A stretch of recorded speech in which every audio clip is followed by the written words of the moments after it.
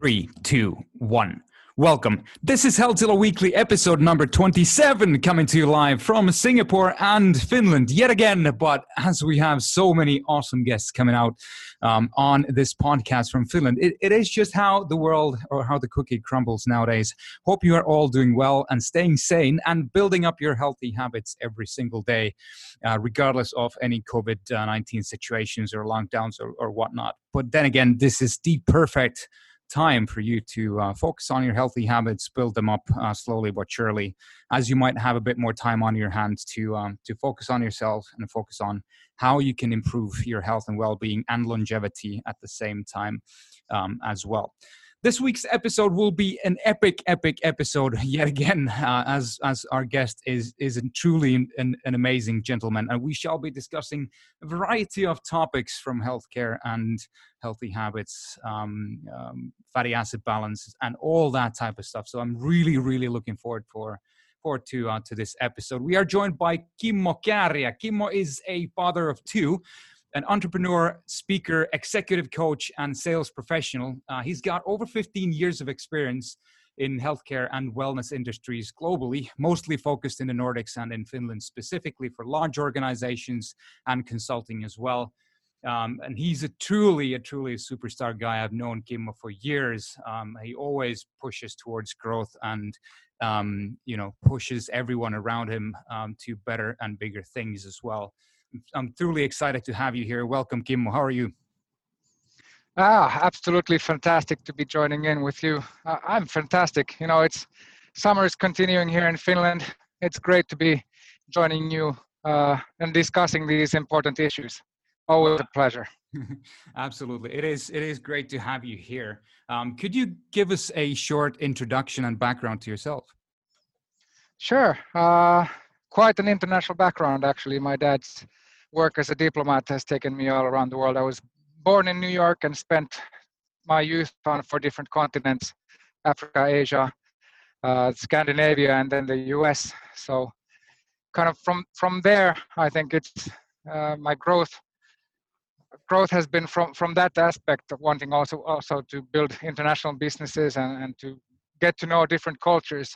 Then I came back in 2099 to Finland to study at the Helsinki School of Economics. So I got my university master's degree from there, and from there actually mostly have been working in the healthcare sector in both leadership roles and also development roles. And my latest was a management consulting company in the field of healthcare, working with all of the healthcare actors and providers in the Finnish market, starting from the Ministry of Health and all of the hospital districts, hospitals, healthcare providers, and so forth. So it's been a fantastic journey, and now working as an entrepreneur in the health and wellness sector. So I think those are going to be good points of view to be talking about health and where the whole world is developing in those terms.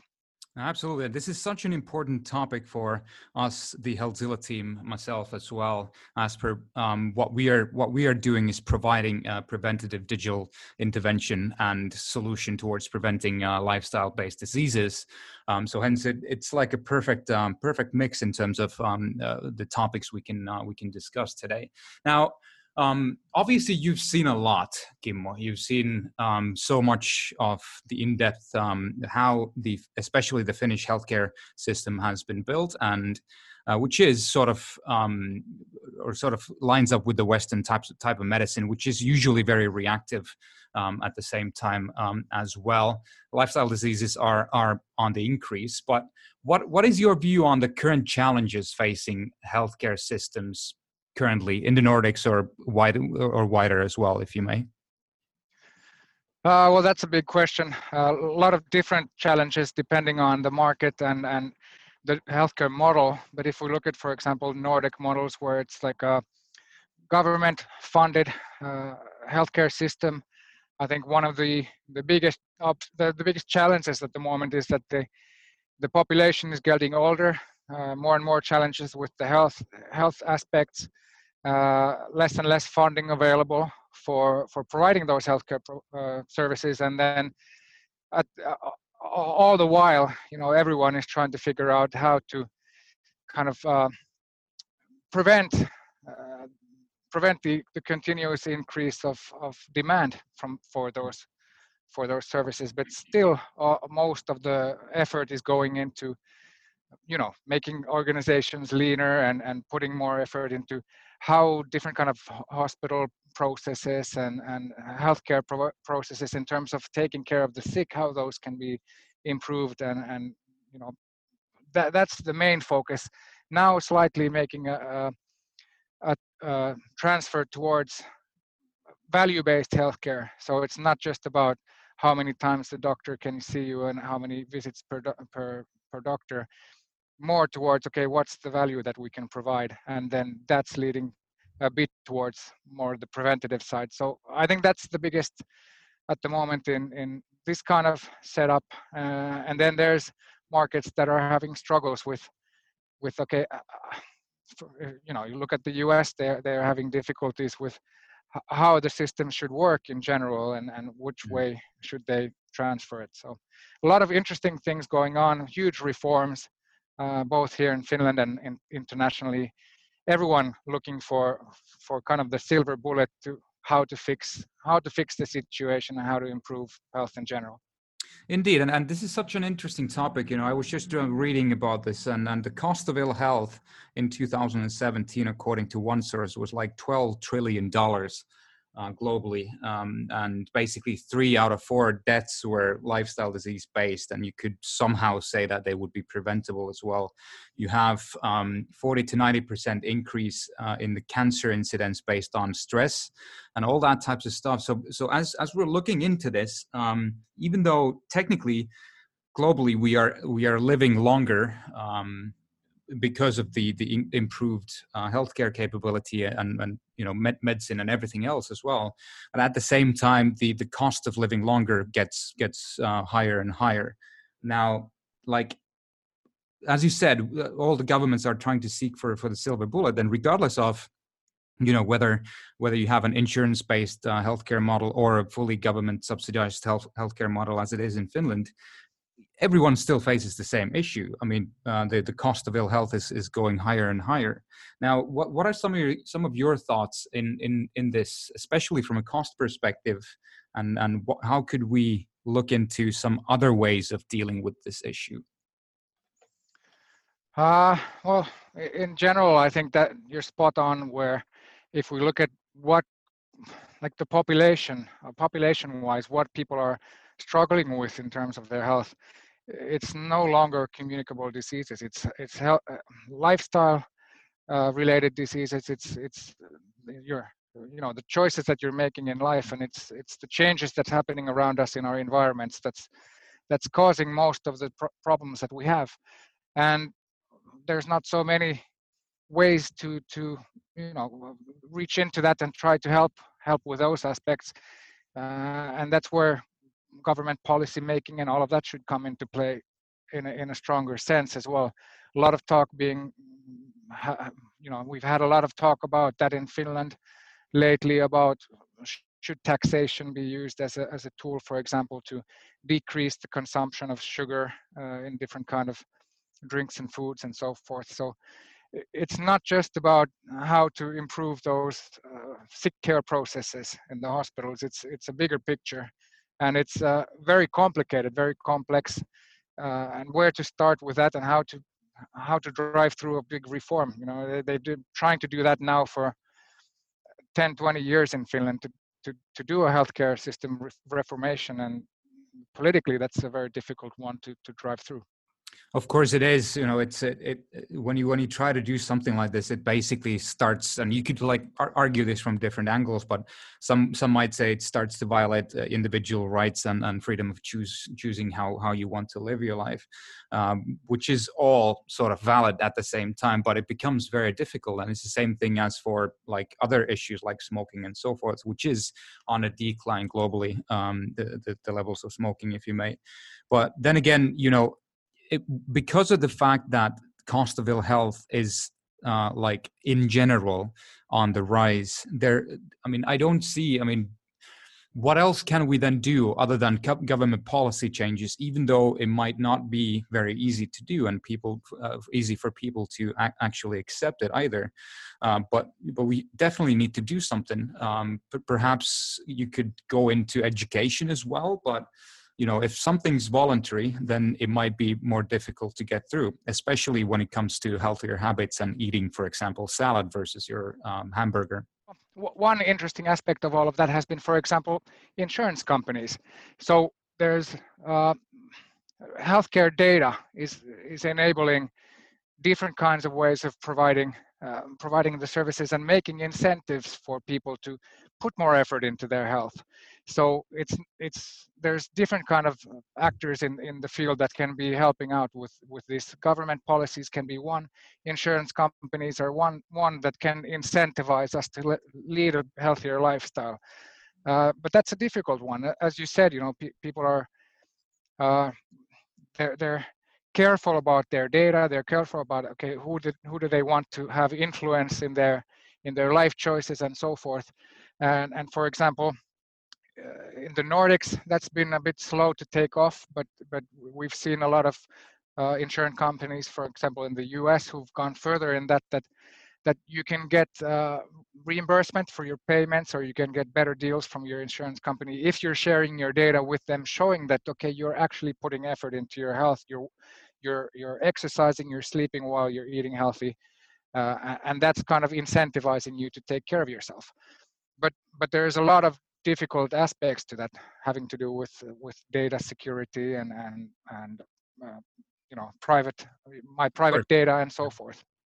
I fully agree with you on that. We've had a lot of discussions with insurance companies and people in that industry, especially about this, because actually the Healthzilla service serves really well this specific incidents, if you may, and we actually do have a product for insurance companies for this specific reason, as our app measures so many different healthy habits, 23 different data points in your health, starting from your heart rate variability, resting heart rate, movement levels, sleeping, diet, everything else as well. So we're sort of like building up the business to serve that sector as well. But would you then say that, like, if you look at the individual wherever in the world, like how difficult it would be in your eyes to actually start changing people's behaviors towards healthier choices? Does it need to be like a government-made policy decision, or can there be some other means to do that? I think it has to be a bit of both, in the sense that, okay, for example, let's take an example that in Finland we've got quite a big biohacking biohacker community, quantified self community. They're putting a lot of effort into that, and that's fantastic, because you always need the early adopters who are leading the way. But before measuring yourself and taking care of your health becomes mainstream, it'll take a long time if it's only from the point of view of the consumer or the person themselves. But if you involve also policy making and different aspects of insurance companies and healthcare providers becoming more and more involved in preventative health and so forth, I think that as a combination will be the game changer. Oh yeah, absolutely. Now, as we talk about healthcare itself and moving more towards a different type of picture, from like reactive illness care or sick care into preventative healthcare, as per what you mentioned about the biohacker community in Finland. Now, what are some of the other means that would come into your mind in terms of how can we move more from the reactive healthcare model into the preventative lifestyle related health and wellness management? Well, that's a big question, and I think that's one aspect that many organizations around the world are now looking into, that how can they make that transformation. I think that's something that's changed over the last decade, that now there's actually organizations wanting to make that change. I think that there's a lot of barriers to that transformation and a lot of things slowing it down. one of them being incentives. So how do you incentivize that as for example, all the healthcare systems, especially when we go into, um, for example, the U.S. systems, they are incentivized on operations and incentivized on doctor visits and so forth. But there is big organizations that are starting to show another way of incentivizing. A couple of them, just to mention, for example, if you look at um, big big companies in the US like Kaiser Permanente and Mayo Clinic that are insurance based, and then you got an incentive. Okay, how to keep people healthy? Or for example, in Finland, there's a couple of new operators in the healthcare sector who have come to that field with a new way of pricing mechanisms. So it's not based, for example, occupational health, that is not based anymore on the amount of doctor visits or the amount of laboratory tests or the amount of x-rays taken. It's based on a monthly fee, a flat rate, where that will change the incentives of the whole healthcare provider. And I love the story, for example, that they use here, one of the companies in Finland, that's the way that they say that in traditional China, that doctors used to be, or medical professionals, they used to be paid for keeping you healthy, and if you were sick, they didn't do their job, and then the pay stopped there. So that's the way it should be incentivized, monetary wise. And the difficult part about that is partly that, and the second difficulty has to do with evidence-based medicine, and that's another area that's really close to my heart. That how do we show the efficacy of these different kind of preventative healthcare projects or any kind of way of trying to support people in that sense. So I think those two are the biggest aspects in this that need to be transformed first to be able to help that. Yeah, I fully agree with you. I think especially, one thing which catches my ear first is the reward aspect of changing your lifestyle habits, how important that is. As many of us function with the pain and pleasure type of animalistic behavior model, if you may. And if you look at lifestyle changes towards healthier self, it always takes a long time to see any benefits in it. Like, for example, your weight loss will take a long time, or if you start adopting healthier habits and moving more, exercising more, meditating more, you're not going to see the results instantaneously. And in the world of instant gratification, it becomes really hard for many of us to actually adopt these healthier habits, because we simply see that those are difficult to build in the long term. And if we don't get any reward back immediately, then many of us might actually drop those healthier habits, which might then, or will likely then end up with us being healthier in the long term and getting into the doctor's office much less. So hence, having a monetary reward almost immediately there, as per what you mentioned with the insurance companies, your insurance premiums would actually go down based on your daily habits, based on your step levels, based on the amounts of sleep you've had, and so on and so forth. I think that really rings true in how we, or what, at least one of the things what should be adopted, I think, on a wider base as well. But then I guess on the reward side, but even though, I heard what you mentioned about the few companies in Finland about what they are doing about this, but then again, you have many countries where the government subsidized healthcare model might be very difficult to actually change that, because then the actual users of the healthcare system do not have to pay as such to go to the doctor as per they would in the United States, for example, to pay the insurance premiums. So then would you say that it would be more towards the government to actually change the policy, or even make the healthcare system cost a little bit to the end user to use? I think it's not dependent on any one aspect or one corner of that whole puzzle. Like one thing that I want to bring also to this discussion is you get what you measure, and that's like you were talking about taking care of our health in terms of areas that where it takes a long time to maybe see some results. Um, but I think a lot of times we're approaching it, the whole question of health, from the wrong aspect, and that's something that, like, you know, the government alone cannot change, or certain organizations themselves cannot change, but it's like a culture thing. So, for example, if you look at how the World Health Organization defines health, health is not the lack of symptoms, it's something more wholesome. So kind of that's been one of the big discussion areas at the moment in many of the organizations, that, for example, looking at the illness wellness continuum, it's like a long line, and only in the middle is the neutral spot, and then you start to see some signs maybe of some illnesses, and maybe then some symptoms, and at the far end of that one spectrum you've got like early premature death.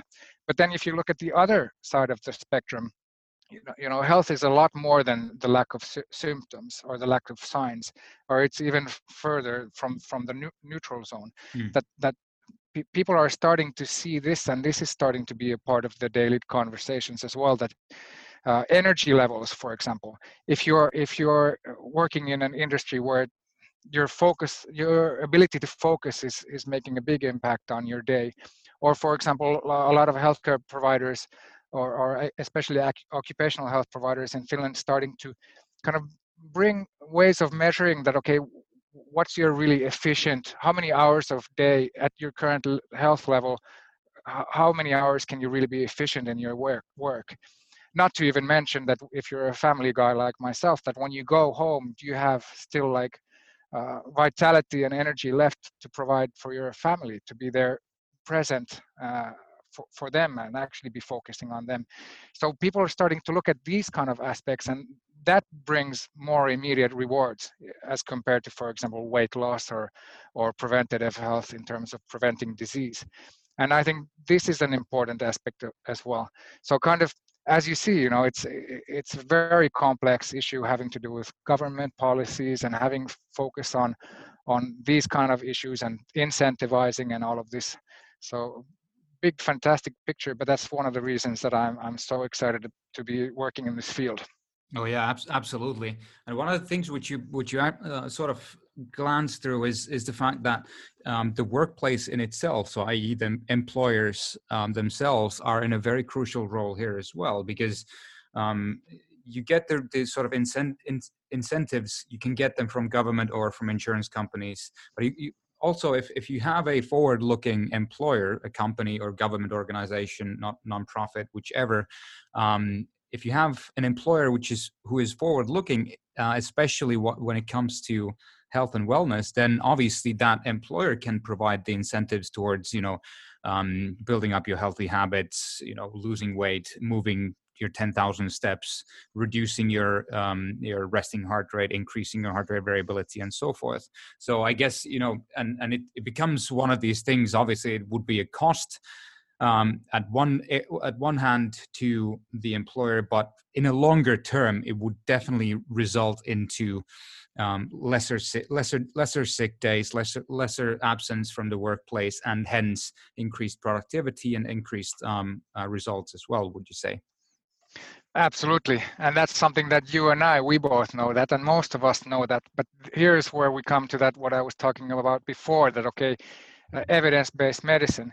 Okay, there's some studies showing that the €1 of effort or $1 of effort you put into this kind of preventative healthcare efforts in the occupational health side, that will bring back €6 Wow. in return.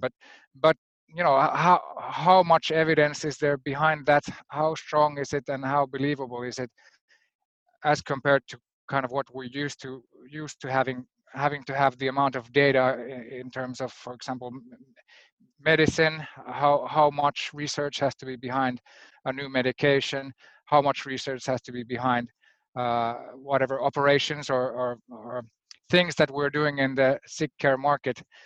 Still, we're talking about quite small amounts of data on this wellness side. But you and I, we know that, and everyone kind of has a sense for that okay, if we put some effort into that, it will pay off from even just people having ability to focus more and having more energy and more drive within their jobs. But that's probably one of the difficult parts, and that's something that I'm excited about, because that's starting to change from many aspects with actors in the field like you guys who are bringing the data, making that visible, helping to show that what's the actual efficacy of the different, like if you start fixing some corner of your lifestyle or improving some corner of the health, how will that affect other things, and how will that bring more to your life? And that making that visible is something that's going to be a big change for the whole field of health. And that's been a fantastic thing to be able to follow during the years. First, looking at how we have technologies that can measure your sleep quality, and from there we can understand that, okay, what kind of effect that will have on your health. We have technologies that can measure your activity levels, and then we can measure how that has an effect. And we have technologies that can measure your nutritional side and how that affects. And the ability to combine the amount of data from the different levels, starting from genetics, and on top of that the different types of analytical abilities, getting a wider perspective on your health and a bigger picture on that. Then we will finally get to the area where we can see that, okay, changing this small thing here will improve your outcome on the long side. So just comparing, for example, to how medical studies have been done, that we change something and then we try to estimate that, okay, what kind of changes will this make in the next 10 years within your health and your sickness, and not really having super clear data on that has been one of the problems. But now with high quality data and lots of it, and also integrating artificial intelligence in terms of studying that data, the amount of knowledge and insight that we have every year, the amount is growing. You have more than 1 million new medical studies coming out every year, and being able to use those in taking care of our health and caring for the sick, that is changing the picture in a really, really big way. It is, and I guess it's you're absolutely right about this. I think what you mentioned earlier about the evidence-based medicine, because of the continually increasing amount of data that we are able to get from wearable devices and apps and so forth about people's behaviors and like biometric data in itself too, that will give a lot of tools for us to create services which we will be able to utilize to help people build up healthy habits and act more towards the preventative healthcare measure. And that's something which is very which has been very interesting to see with our app as well, because obviously we've been doing this for a few years now, and we can start seeing some correlations between how, for example, your changed or improved sleeping patterns will have an impact into your heart rate variability in the long term, and that technically means that your stress levels are reducing and your resting heart rate's going down and all that. So you really see some very, very like hardcore evidence that yes, these lifestyle changes actually work. And when we bring this information in a gamified way to the end user, then obviously, hopefully that helps them to get that instant reward. Yes, this is actually working, and then hence helping them to start perhaps improving other areas of in their life as well. Absolutely, and especially being able to tie the outcome to that. So as we get more data and we get more research around those, we will know more about, okay, what impact will this change have on the outcome of your health? And now starting to see also more and more companies come into this field where they can bring that data together to show that, okay, what's the effect on the bottom line? How is the profit margin improving when people are starting to make these changes in terms of their health? And that will make all the difference, because in the end, money makes the world go around. And when you can tie that together, that okay, when we start to help people lead a healthier lifestyle, it'll bring more to the bottom line of the companies, and it will lead to better outcomes in terms of health, and that will lead to more savings in terms of sick care and so forth. So all of these aspects, as we get more data, as we get more research done based on that data, as we get more information on in terms of like evidence-based medicine, in terms of preventative health and lifestyle, uh, that's going to be what's going to be changing that big picture in the future.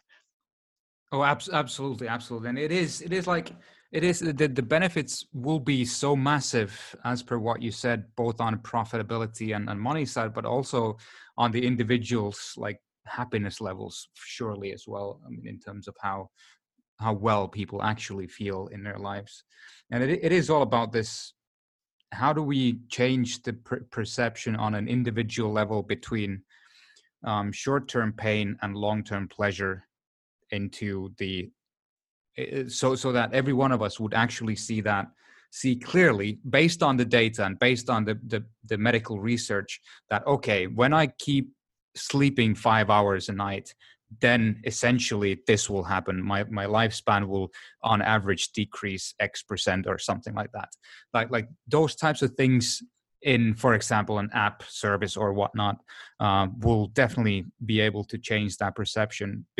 Between I'll watch a few more episodes on Netflix and it's 3 a.m. and I need to wake up at 7, into like, I definitely need to go to bed earlier because otherwise, I'll live a shorter life. Just to put up an example. Absolutely, and even simple things like,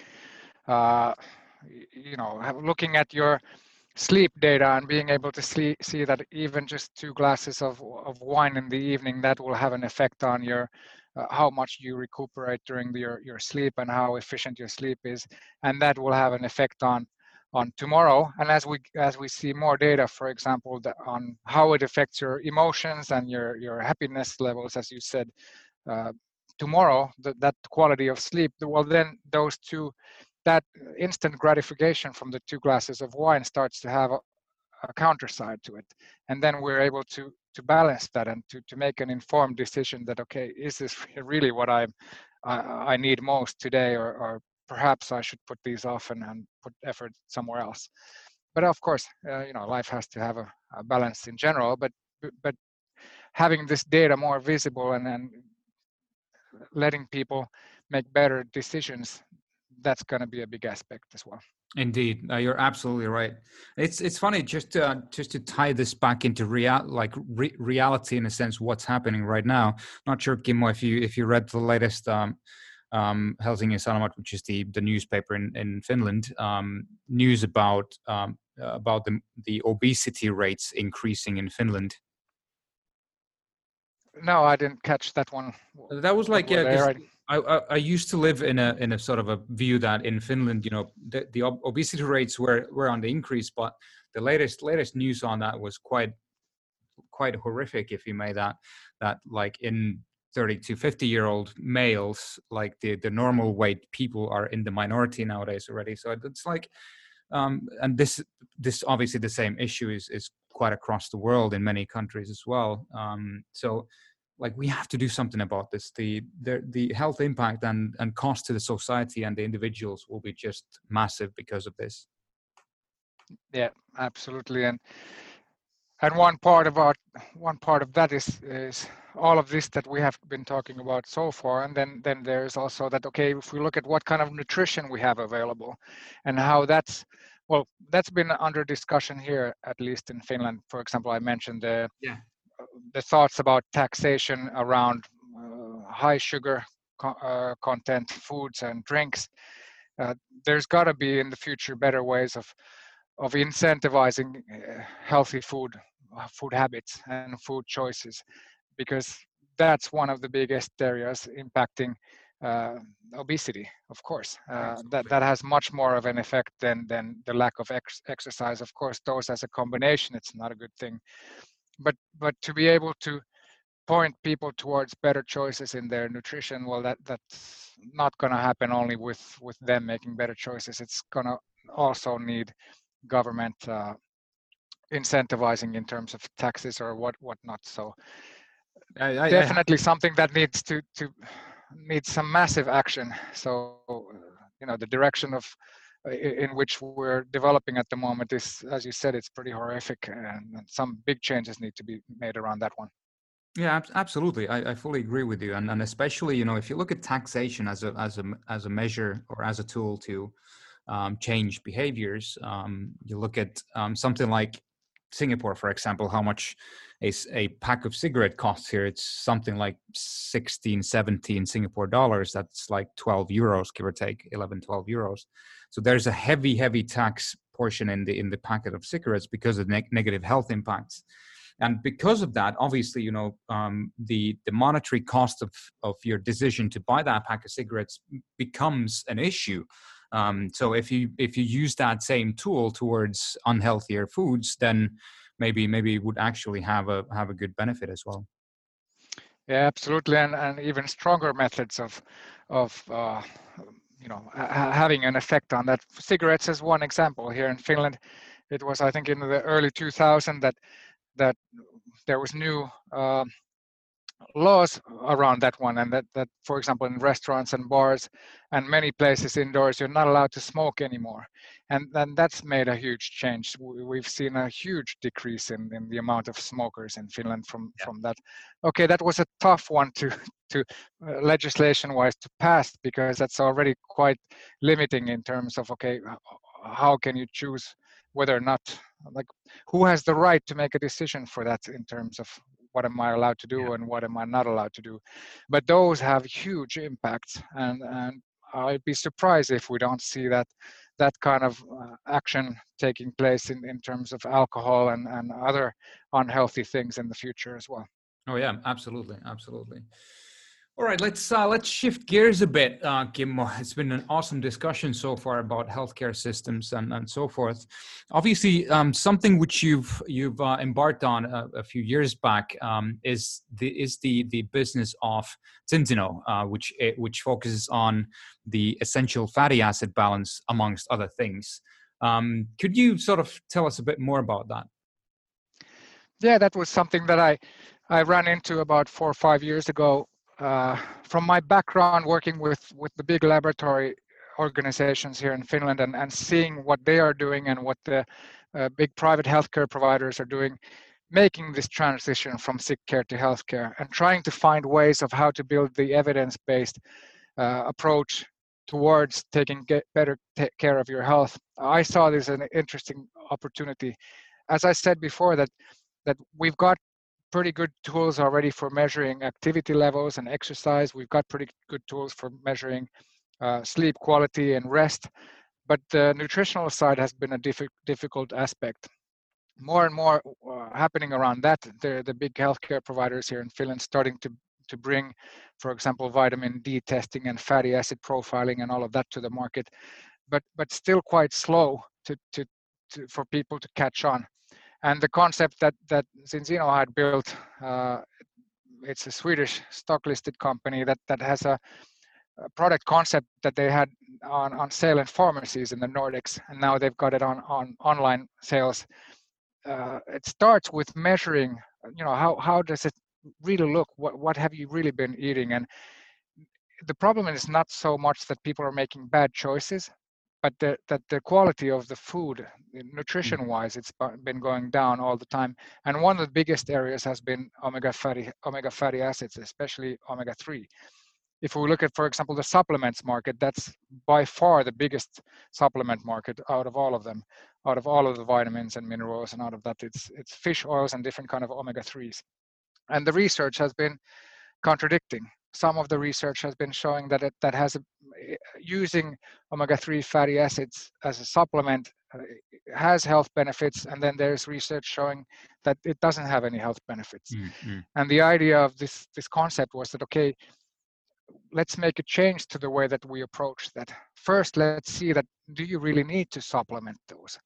And if you do, well, which supplement actually works. Can we prove it? And we've got over, I think, 600,000 tests now to show that okay, a lot of people do need to supplement, and then a lot of supplements out there are not actually quite good at getting the optimal levels, and that we've got a concept that brings those to the optimal levels.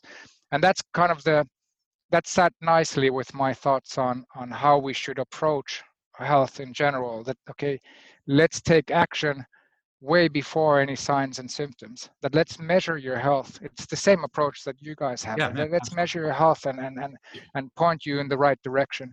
And this was an interesting area because supplement market was something that I wasn't quite keen on. There's a lot of reasons why I wasn't very interested in that, even though all of my colleagues, all of the doctors have always been saying to me that if there's something that you should supplement on, at least here in the Nordics, it's vitamin D because of the lack of sunshine, and secondly, some good quality fish oil or other omega-3. But I didn't really think I need those until I went out to test myself to see that, okay, actually, I am still lacking those even though I was using them. And it's this kind of approach that we should have in our healthcare systems as well. And I've really been glad to see that especially the private healthcare providers have been bringing this kind of concepts to the market. So, fantastic. Oh, absolutely, and it's so it works really simply. So you just basically you can do this sort of fingertip blood test at home, and you can send it to your laboratories, and then have your results online in a few weeks, right? Yeah, absolutely, and that's the best part about it. Like being able to combine the evidence-based medicine with the health and wellness sector. So what we're using is the same laboratory test and same laboratory analysis that's used all around the world in hospitals for screening newborn babies and their rare metabolic diseases. So it's a clinically used test. And then we use an outside laboratory that's independent of us, and the customer gets an anonymous report on how does their fatty acid profile really look like. And then if they have a need for that, then they can start using the supplement, and then they can do another test. Same system, that okay, easy to do at home. You send it off to the lab. It's an outside lab. You get an anonymous test, and you have a control test. So kind of proving the efficacy of the product. And this is what I'm really hoping that we start to see also in other areas of health and wellness. That you bring the scientific evidence Absolutely. to the picture, because there's a lot of things where we know that it's good for us, but it's hard to prove it. And I'm really hoping that we start to see these kind of combinations, because this will incorporate concepts like this into the healthcare systems. So doctors and other people working in the healthcare systems will also start pushing towards preventative health when we have this kind of evidence-based that we can support the claims and the health claims behind different kind of concepts and products. Absolutely, and one of the very cool things, and it is like a wearable device, if you may, or our app, Healthzilla app, where you can actually see your own data, like, because obviously many of us are not that interested in healthcare studies and the massive amounts of data which is anonymous and so forth. They might say, just like you might have said that, yeah, I don't need any supplements, but when you are shown your own data, your own essential fatty acid balance, then you're like, okay, well, that's interesting because this is my data and it's showing that I could improve this somehow. So that's a very, very intriguing concept.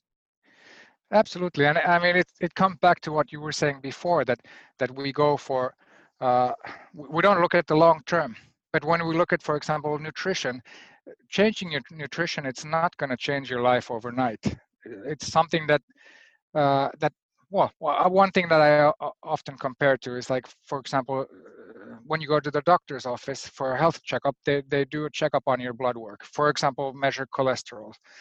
You're not going to feel whether or not your cholesterol levels are high, but we know that in the long term, if they're high and if they're not in the shape that they should be, that it's not good for your cardiovascular health. But you won't feel that, and you won't have any symptoms on that. Mm-hmm. So the approach is to start measuring things and seeing which direction they are developing in, so that you can start making changes way before you start having symptoms. And that's kind of the approach here, that how do you measure your nutritional aspects of your health with things that you cannot feel, but we know from scientific evidence that they make a big difference. They make a big difference in terms of your brain health, in terms of your cardiovascular health, and many different aspects. No one denies the importance of importance of getting enough omega-3 fatty acids. The only question anymore is that, well, do we need to supplement them or not? And when we can approach that from the perspective of doing laboratory work on you as an individual, well, then you can see for yourself whether or not you need to. And as the data grows, that's when we start to get new kind of research. Absolutely. So can you sort of educate us why it is important for us to have the essential fatty acid balance in check? Well, that's the good part about working with something like this, is that even my first grader, my two daughters, first and third graders, they know the importance of eating enough high quality fish. That we get taught these basic things even in school, that it's important to have a varied and healthy diet. So our approach is not so much having to teach people that why it's important. It's more that, okay, are you getting enough of it or not? Sure. But as I mentioned, that some of the biggest aspects of fatty acid profiling have to do with, or getting the right amount of omega-3s has to do with, for example, now more and more research around the importance of getting enough of those in terms of your brain health and in terms of your cardiovascular health, but also muscles, joints, eyesight, many different aspects having to do with even like cell level functions and supporting a healthy body. And of course, it's not just one thing that will change your health for the good. It's a lot of different things, but omega-3s and fatty acids, it's one of the important things. And that's one reason that that's one of it is the most used supplement in the world. So being able to approach that from this perspective is one of the most important ones. And then I'm also working with other areas. For example, another big area that's been talked about in the hospital world and in the doctor's offices at the moment is the gut microbiome, and whether or not we're getting enough fibers. Well, we know that World Health Organization has been studying that 90% of people are not getting enough fibers and so forth. And those are also things that now can be measured in laboratories, and you can prove for yourself whether or not you should be supplementing those or improving your nutrition in terms of fibers. So all of these kind of being able to bring the testability and the science behind these, that's one thing that will make a huge difference. And I find it really intriguing, this whole area of nutrition. I really believe that in the next 5 to 10 years, the whole science of nutrition will turn upside down. We'll get a lot of new insight in that. And one big reason for that being is that I had a fantastic talk with one of the top doctors here in Finland. He was explaining how young a science medicine in general is. And then if we look at, for example, nutritional medicine and nutritional science, that's even younger. It was 1950s, the first times that we were able to isolate single vitamins like vitamin C and vitamin D, and starting to understand that, okay, a lack of them is causing scurvy and different kind of things like this. Yeah.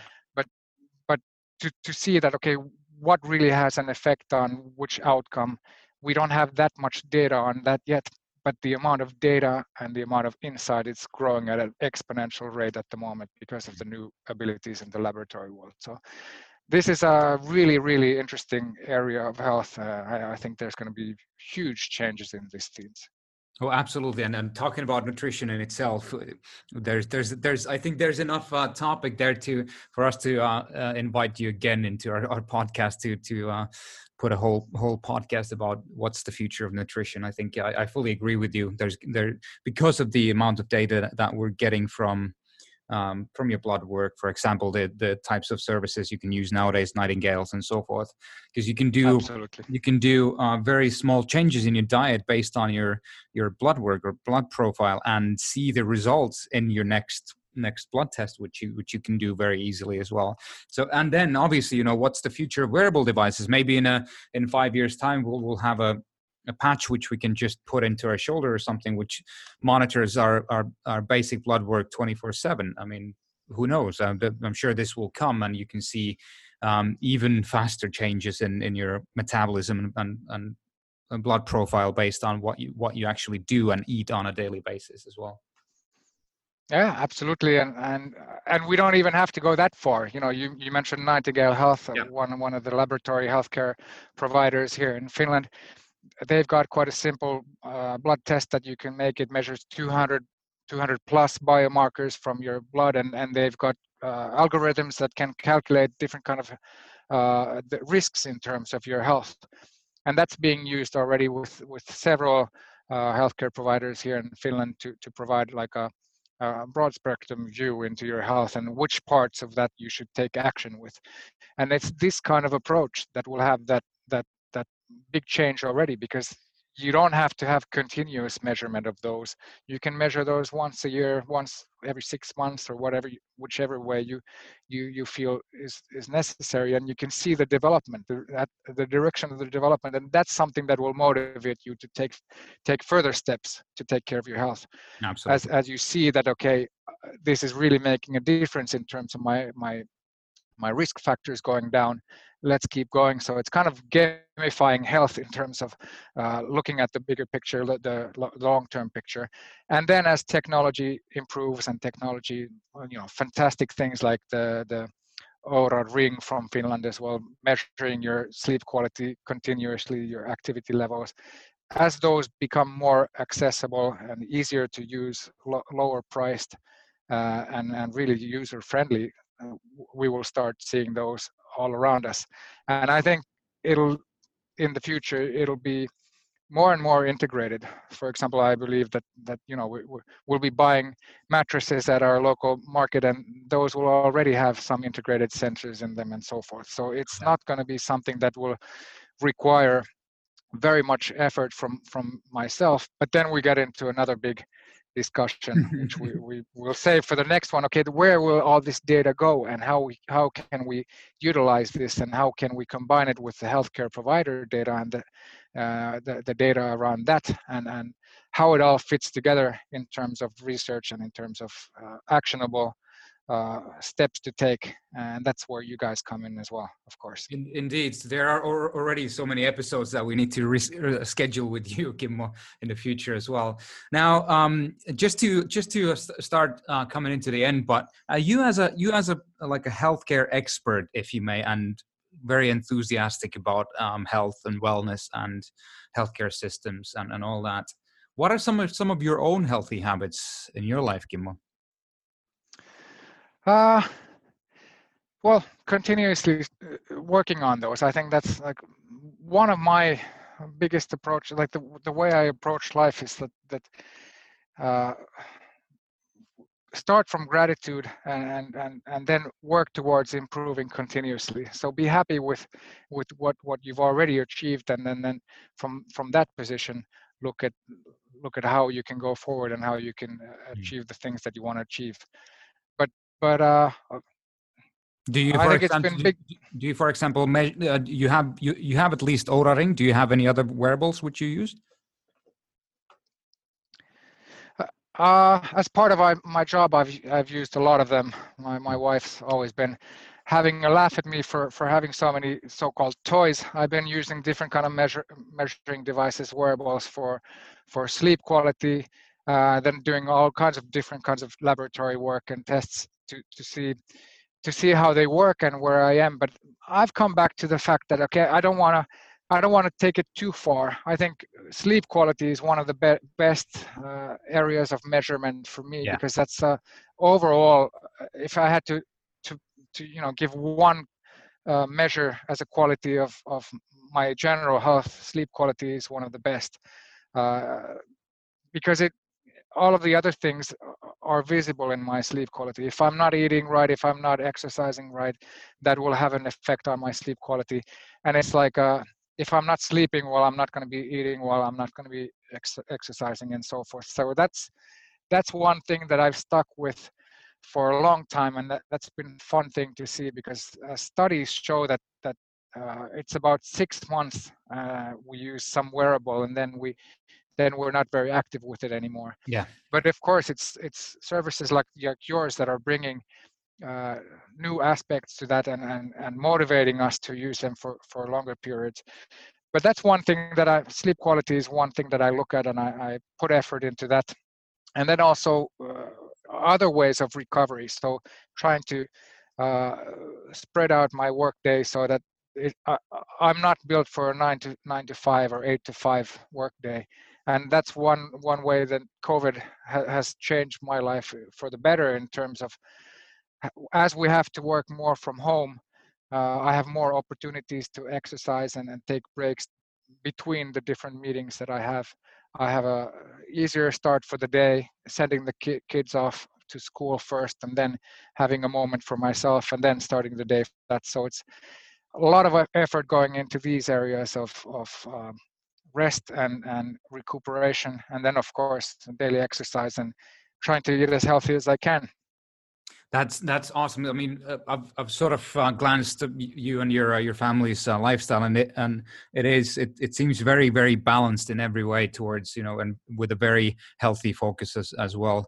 And the sleep scores that you guys are getting with your Oura rings are just through the roof. I've never seen anyone with as high as yours. So it's crazy. What's it like, 90, 95 nowadays, or?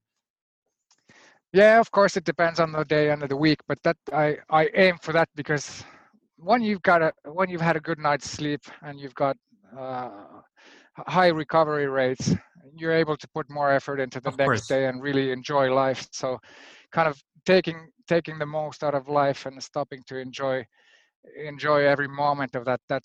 That's been my focus at the moment, to kind of maximize the energy levels, and that's what bringing me the positive emotions as well, and energy to pass on to other people, and get great things happening from that perspective. Absolutely.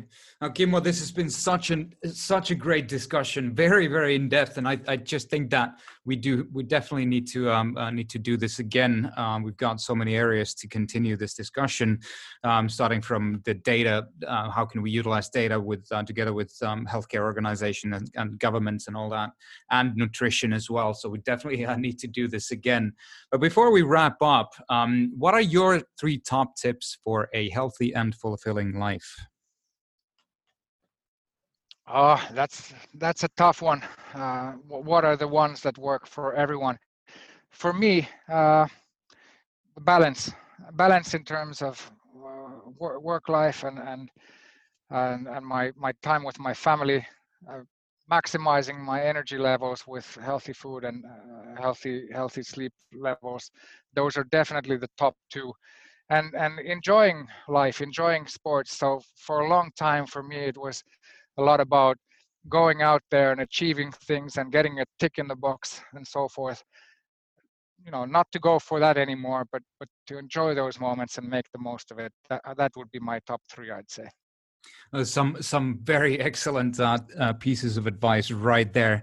Thank you so much, Kimmo, for joining us. Where can people follow you? Well, Instagram is a good one. I'm there with my name. That's completely open to everyone. And of course, LinkedIn, both of those, I think the biggest ones at the moment, trying to share some thoughts in terms of leadership and in terms of self-development, and all of theirs areas, especially working hard now, is partly in the Zinzino business and then partly as a executive coach. So a lot of these come into play also in that sense, and those are my passions at the moment. So would be happy to have you guys join in on those conversations with me there. That is simply awesome, and we'll make sure we'll put all the links to the show notes so people can go and check out Kimmo's content. Very, very energetic, health and like self-development focused, leadership focused, as per what he said. Kimmo, thank you so much for joining us, and thank you everyone for joining us this week on Healthzilla Weekly, episode number 27. Together with Kimmo Käärijä. If you already haven't done it, please go ahead to the Apple App Store or Google Play and download the Healthzilla app for free. Test out our new fingertip stress scan today. Make sure you check out what's your heart rate variability, resting heart rate, and start building up your healthy habits right now, because obviously health is everything and has to be the priority for all of us. Thank you so much for joining us this week. Speak to you soon. Peace. This podcast is for general informational purposes only and does not constitute the practice of medicine, nursing, or other professional healthcare services, including the giving of medical advice, and no doctor-patient relationship is formed. The use of this information on this podcast or materials linked from this podcast is at the user's own risk. The content of this podcast is not intended to be a substitute for professional medical advice, diagnosis, or treatment. Users should not disregard or delay in obtaining medical advice for any medical condition they may have, and should seek the assistance of their healthcare professionals for any such conditions.